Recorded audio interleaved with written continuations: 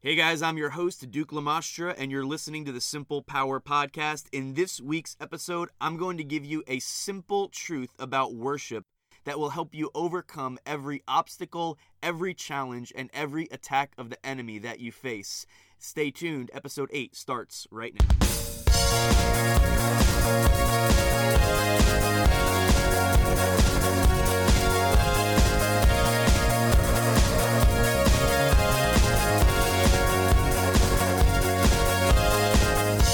All right, hey guys, welcome back to the Simple Power Podcast, or welcome if this is the first time that you're here. So grateful that you guys are listening this week. If you haven't already subscribed, then go ahead and subscribe and I will be your best friend. If you like what you hear today, then if you do me a favor and share it with somebody that you know that you think could benefit from it as well, that would just be fantastic. But, you know, guys, as I was getting ready to record this week's episode, I started to think about some of the weapons that we have access to. You know, the Bible says that the weapons of our warfare are not carnal, but they're mighty in God to the pulling down of strongholds. We have so many weapons. We have so many resources available to us at our disposal. Like, just to name a few, you've got the blood of Jesus, you've got the name of Jesus, you've got praise, you've got worship, you've got thanksgiving, you've got the Holy Spirit living inside. Like, you have God living inside of you. Everything that Jesus did, everything that he accomplished on the cross, it's finished. He said, it is finished. We live in the reality of the finished works of Jesus Christ. Like, everything that he accomplished for you on your behalf, it's already done. You have I said you have the name of Jesus, but you also have all of the different names of God. Like, he's Jehovah Jireh, he's Jehovah Shalom, he's your peace, he's Emmanuel, God with us. You know, we have all these different names of God. We have the nature and the character of God. Just thinking about who God is, it releases so much strength in our lives. And when I just look at a few of these weapons that you and I have access to, I start to think, what is wrong with me? Like why do I feel defeated ever? We should not feel defeated. We should not feel like, you know, we're being beaten and we're being destroyed. Like, yeah, I get that there's a lot of negative things that happen and there's, you know, circumstances going on and bad things happen and whatever. But even in the midst of all of it, the devil can't defeat you. He shouldn't be able to get our joy and to get our peace. And we shouldn't be giving these things up because they've been secured in us. It's because of the finished work of Jesus Christ that we have access to all of these things. But here's what the enemy does. He attacks our minds. Every attack of the enemy comes in the form of thought. And if you might disagree with that statement at first, but let me tell you what I mean. Like, I understand that the attack itself might be represented by something physical. Like, earlier this week, I had some car trouble. You know, sometimes you think, oh man, you know, my car just broke down. I had an issue with my car, you know, or whatever it might be. But I'm going to use that as an example just because it's in my mind right now. But look, the enemy is not after your car. He doesn't care about your car. What he's after is the thought process that follows. He's after that inner conversation that follows the physical thing that happened. You know, oh shoot, what am I going to do now?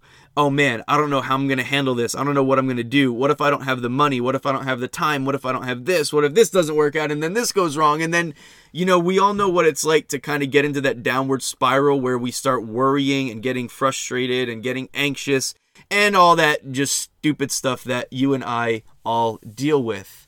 He's after the thought process. He attacks your mind. And his goal is to try to get us disconnected from worship. He can't do anything to actually separate you from God. He doesn't have that kind of authority. He doesn't have that kind of power. But the spiritual attack comes to get you to question God, who God is, to get you to question the nature of God, the faithfulness of God, or to get you to question your own identity in Christ. And I personally believe that every single attack of the enemy is an attack on identity. I was thinking about Goliath and how, Goliath was this great big giant and he was harassing the people of God, day after day for weeks, harassing the people and talking bad about them and talking bad about God and all this different stuff. And this is going on for a long time. And nobody wants to face him because nobody wants to get killed. But nobody thinks that they have what it takes to actually take down this great big giant. They were afraid. They were terrified. They were intimidated by Goliath. And then one day David showed up, and David got his first look at Goliath, and instead of responding like the rest of the people, he didn't become immediately intimidated by Goliath. He looked at Goliath and he was like looking around like, all right guys, who's going to take him on? Who's going to go fight this guy? Who's going to shut this guy up?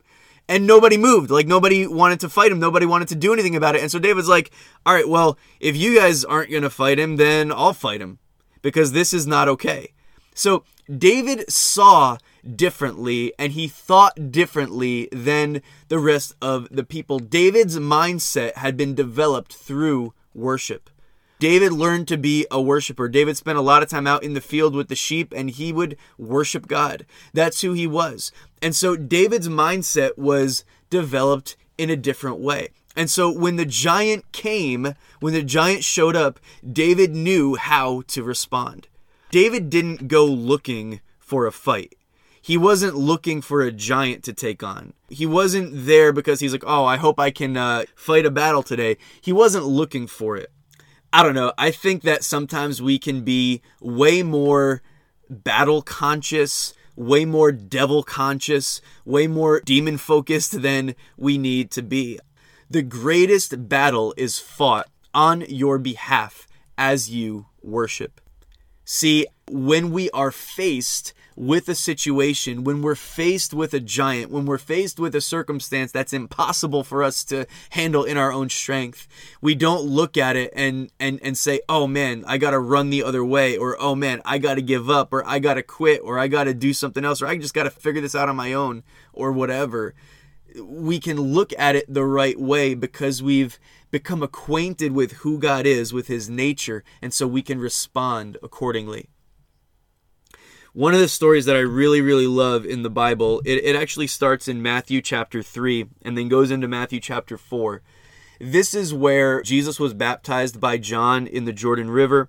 At the very end of chapter 3, it says that suddenly a voice came from heaven saying, "This is my beloved Son, in whom I am well pleased." So this is God the Father thundering from heaven, declaring over Jesus, "You are my beloved Son, in whom I am well pleased." Just beautiful, incredible words of love and affirmation from the Father to Jesus. Now, if you go to the very next verse, which is actually the next chapter, Matthew chapter 4, verse 1 says, "Then Jesus was led up by the Spirit into the wilderness to be tempted by the devil. And when he had fasted 40 days and 40 nights afterward, he was hungry. Now when the tempter came, he said to him, 'If you are the Son of God, command that these stones become bread.'" So Jesus receives this word from his Father, "You are my beloved Son, in whom I am well pleased. I love you, Son. I'm well pleased with you." And then Jesus is immediately, he goes out into the wilderness. He's in this wilderness setting, this wilderness experience for a 40-day period. He's fasting, so he had nothing to eat the whole time.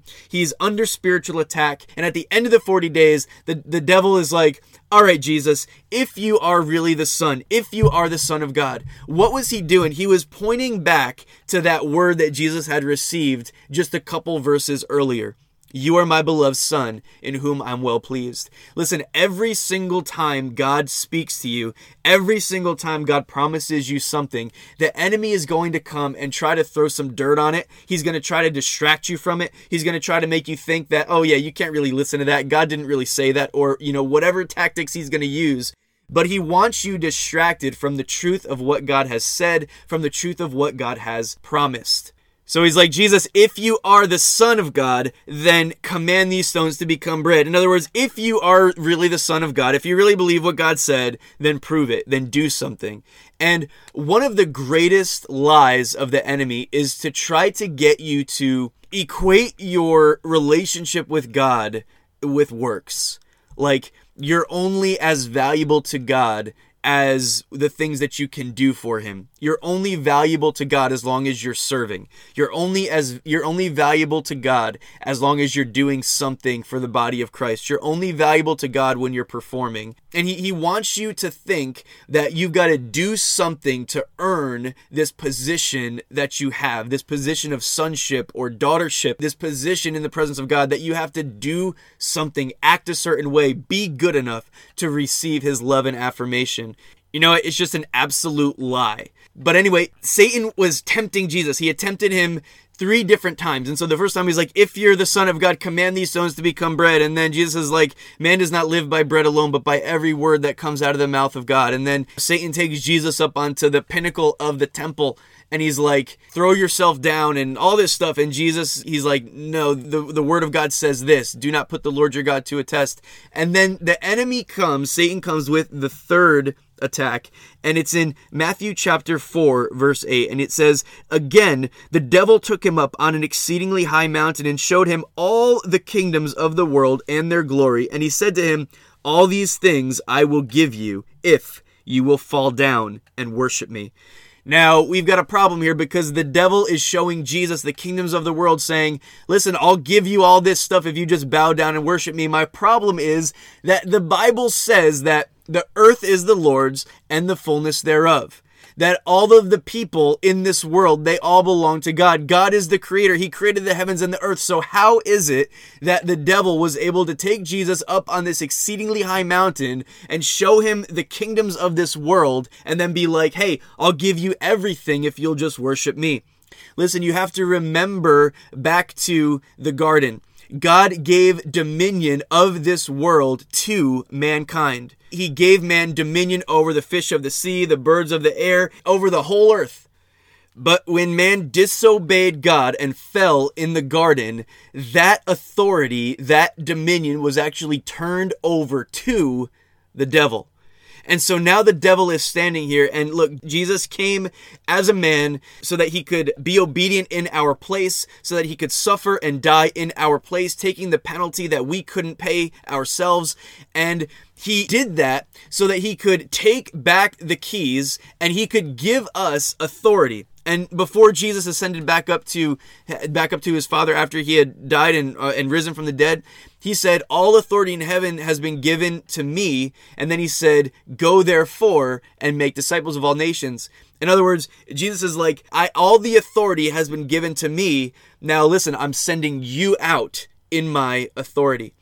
So Jesus came to restore all things that had been lost in the fall. He came to restore us back to our rightful place, back to our right position with God. But listen, the devil is with Jesus and he's like, hey, if you just bow down and worship me, all of these kingdoms, I will give them over to you, and I'll give them over to you right now. Now, I'm going to use my imagination a little bit, but I just want you to think with me, because this is what the enemy does to us so many times. Hey, listen, look, I know that you're here with an assignment. I know that you're here because, you're being obedient to your Father, and you're here because you want to take all this back. You die for the sins of the people and all that kind of stuff. But look, you've been out in this wilderness for 40 days, and I don't see God around here anywhere. I don't see God moving in your life. I don't see God being faithful to you right now. Look, you haven't even eaten in 40 days. Look, you've been under spiritual attack. Look, all this stuff is going on, and just directing the attention away from the promises of God. And Jesus had a decision to make in that moment. Am I going to trust what my Father said to me? Am I going to trust in the fact that I belong to him, that I'm his son, that he is faithful, that he is good no matter what?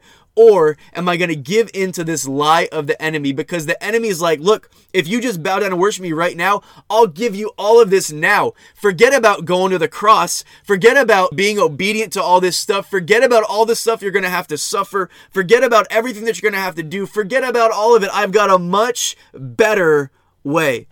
And that is the trick of the enemy, to convince you that there's a better way than God's way. Because God speaks, God promises, and then, hey, maybe you don't see it happening right away. Maybe you start getting things together in your life, or you're going after the plan of God for your life, and you start to realize some time goes by and you're like, oh man, I'm just not seeing this. I'm not seeing this pan out. I'm not seeing what God said. And you can begin to doubt and waver, and then it's like, well, maybe I need to do this a different way. Maybe I need to do this my way. Maybe I need to go back. Maybe I need to do something different. Maybe I need to forget about this. Maybe this whole God thing doesn't work. Or maybe this whole, promise thing doesn't work. Or maybe I never even heard God in the first place. Or whatever it is that causes us to become distracted from the original thing that God spoke and that God promised. So he says, all these things I will give you if you will just bow down and worship me. Now, look, I want you to hear Jesus' response. Jesus says, away with you, Satan. In other words, get away from me, Satan, for it is written, you shall worship the Lord your God, and him only you shall serve. Now, the very next verse says, then the devil left him. Look, as soon as Jesus started talking about worship, the devil was gone. The devil was out of there. It was like, oh shoot, he just pulled the worship card. I gotta go. Because here's the thing that happens, and here's the whole point of this week's episode. You are untouchable in worship.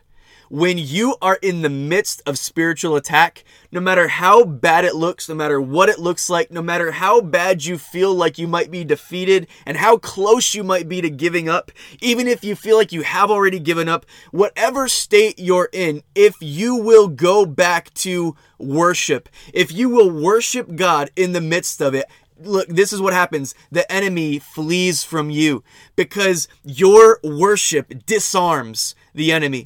Your worship causes the enemy to get away from you in defeat. Look, the devil didn't leave right away after the first attack, after the second attack, but as soon as Jesus mentioned the word worship, the devil was gone. He was out of there, recognizing, all right, this is over. I don't have anything else to do here. There's nothing I can do, because when a child of God stands in the place of worship, and let me just tell you what I mean by worship. Worship can be singing songs. It can be silent. It can be on your feet, on your face, sitting down. It's not about what it looks like. Here's what worship is. Worship is a posturing or a positioning of the heart. Position of the heart that says, God, this is about you. I'm here for you right now.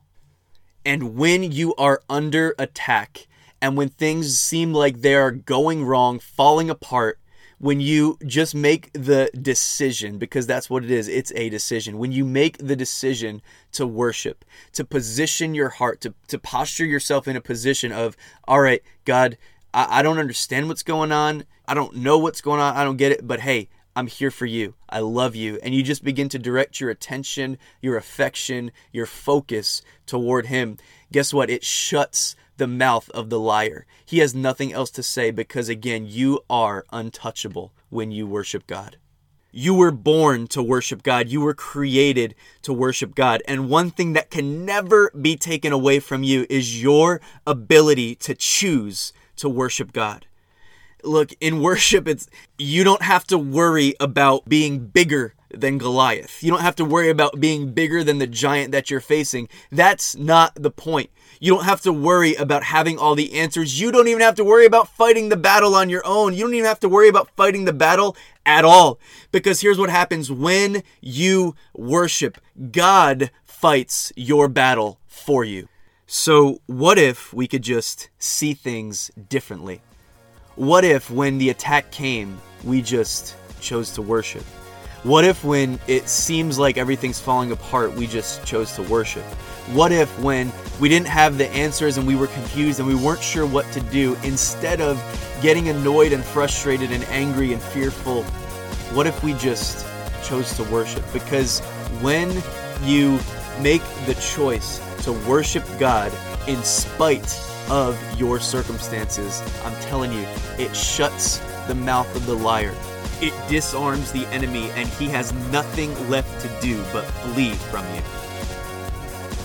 Okay, everybody, thanks again for tuning in. Just a little bit of news. I've got a brand new book that's going to be launching later this week. It's called Simple Power, learning to draw from the supernatural resources of heaven. Obviously, a lot of the same concepts that we're dealing with in this podcast are going to be available in that book. Actually, the book came first and the podcast was sort of a brainchild of the book. But anyway, what I want to do, anybody who's part of my podcast family, like if you've already subscribed or you subscribe within the next day or so, I want to make sure that you get access to a free downloadable copy of my ebook when it does go live. So what I need you to do, if you're interested in that, if you know how to find me on Facebook, you can send me a direct message.